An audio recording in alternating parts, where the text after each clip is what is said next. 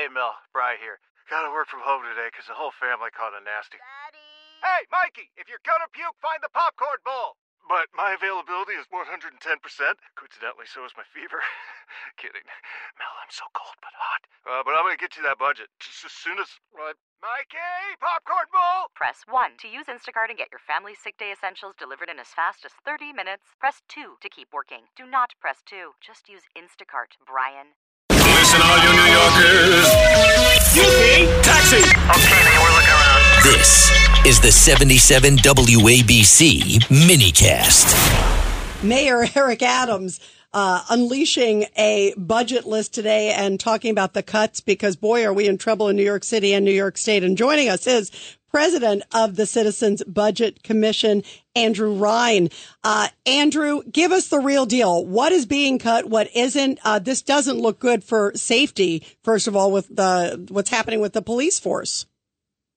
The reality is New York City has a massive budget problem for two big reasons. One is obviously the migrant crisis. There's a huge amount of spending, and we aren't getting the fair share from the feds and the state picking up enough of the bill. The other is 4 years. For the past decade, the city keeps adding spending that it cannot afford.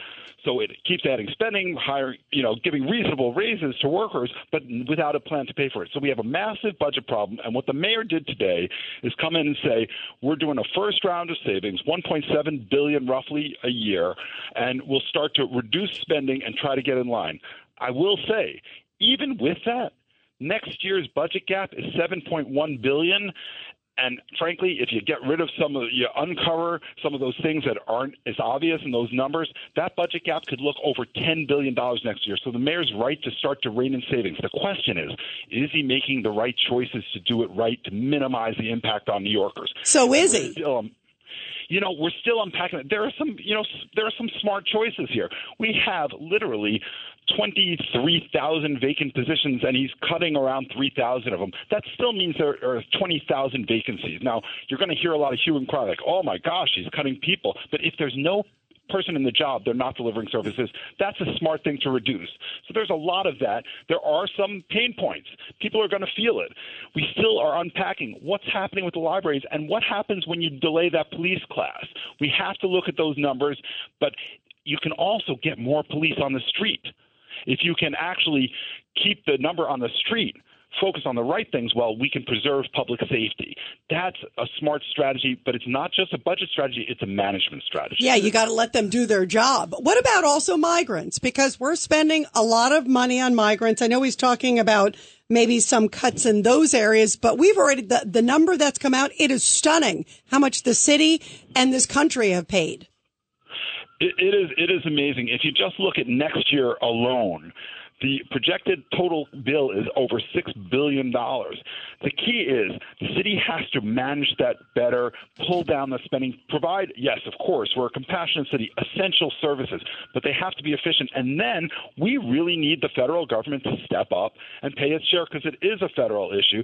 The state has stepped up some. We think there should be a little more. If that happened, the cuts that New Yorkers might be seeing in terms of services would be much lower. So we need our federal and state partners to pull their end, and we need the city to manage it as best as possible. So, Andrew, Ed Cox here. Way back when, in the mid-'70s, the state actually helped out big time. Why can't the state help more now? Well, we think that the state should do more on the migrant crisis, but we also have to realize the state has a huge budget problem, too. Its spending that it has added in all sorts of areas has outstripped its revenues, and it's hobbled along because of a couple of good years on Wall Street, a lot of federal money. But the state's budget gap next year is around $4.5 billion, which isn't that huge. But in the long run, the state has a structural problem, almost $15 billion.